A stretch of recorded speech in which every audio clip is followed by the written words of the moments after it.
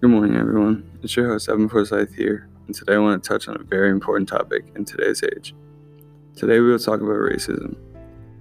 We won't just be talking about racism, but specifically why racism is such a problem today. There are plenty of underlying causes of racism in America, such as segregation, Jim Crow laws, etc. So we will focus on those causes as well as effects that racism has in our country. What is racism, you might be wondering? First, let's start by saying exactly what it is. Racism is prejudice, discrimination, or antagonism directed against someone at a different race based on belief that one's race isn't superior. Isn't that crazy? People really think that one race is superior to the other just based on the color of our skin. Racism has been a huge problem in our country since almost the beginning of time, when in reality, we are all human and should just treat each other properly no matter the color of our skin, religion we practice, or what we believe in. White privilege.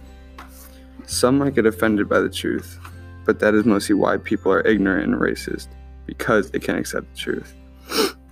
White people are the biggest instigators of racism or racial discrimination.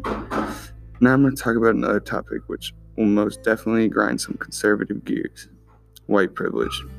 White privilege is one of the biggest problems in America today.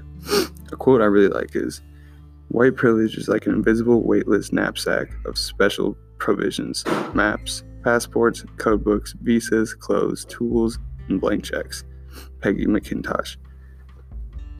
White people do not understand the historical benefits they get from how America has been since before we can even record. Instead of moving on and accepting change, white conservationists are so scared of change to their perfect lives that they choose to be blatantly or not blatantly racist on a day-to-day basis. And if you thought racist conservatives were bad enough, white supremacist groups are still around to this day.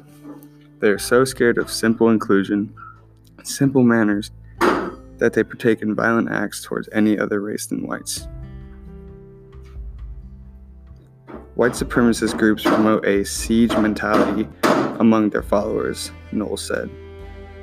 Rhetoric that aims to lend legitimacy to people's racial and ethnic fears. He pointed to the slogans shouted by participants in the Charlottesville rally, "You will not replace us," and "White Lives Matter." One problem, D'Angelo says, is that white progressives often define racism as something obvious and violent, like when police beat civil rights marchers in Selma in 1965, when the reality is that it is much more insidious. President Trump. One of the very main reasons racism is accepted and greatly practiced in today's age is because our own president is a racist. The President of the United States is so scared of inclusion and unity of other races that he is threatening to build a wall on the southern border to keep out invaders. Those invaders come from war-struck countries trying to survive as a preteen without a family, no electricity, and barely any food and water to live. Some people might ask, well, why don't they have that? Because they do not have privilege such as we do.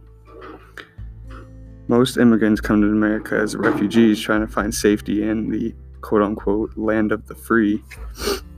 They come from broken families, broken communities, mostly caused by the actions of the United States military.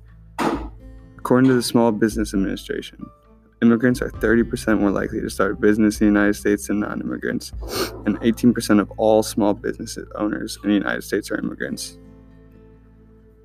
According to the Fiscal Police Institute, small businesses owned by immigrants employed an estimated 4.7 million people in 2007.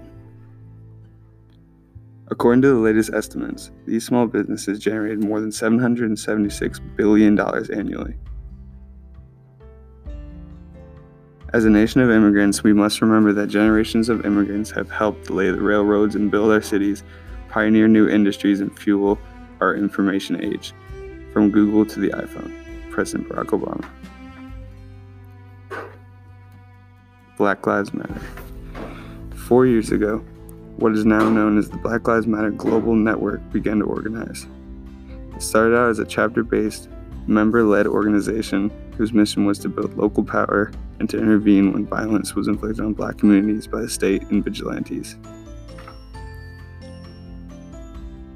The Black Lives Matter movement is committed to the halt of racism, especially conducted on Black civilians in our nation.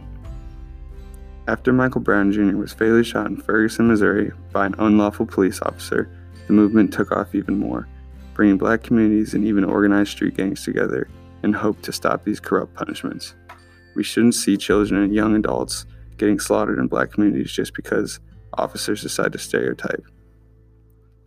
In the U.S., African Americans are 2.5 times more likely to be killed by police officers than white people are. For Black women, the rate is 1.5 times more likely. If we don't come together as a nation and try to abolish racism like we did slavery, there could be no hope for a kind, loving generation to come.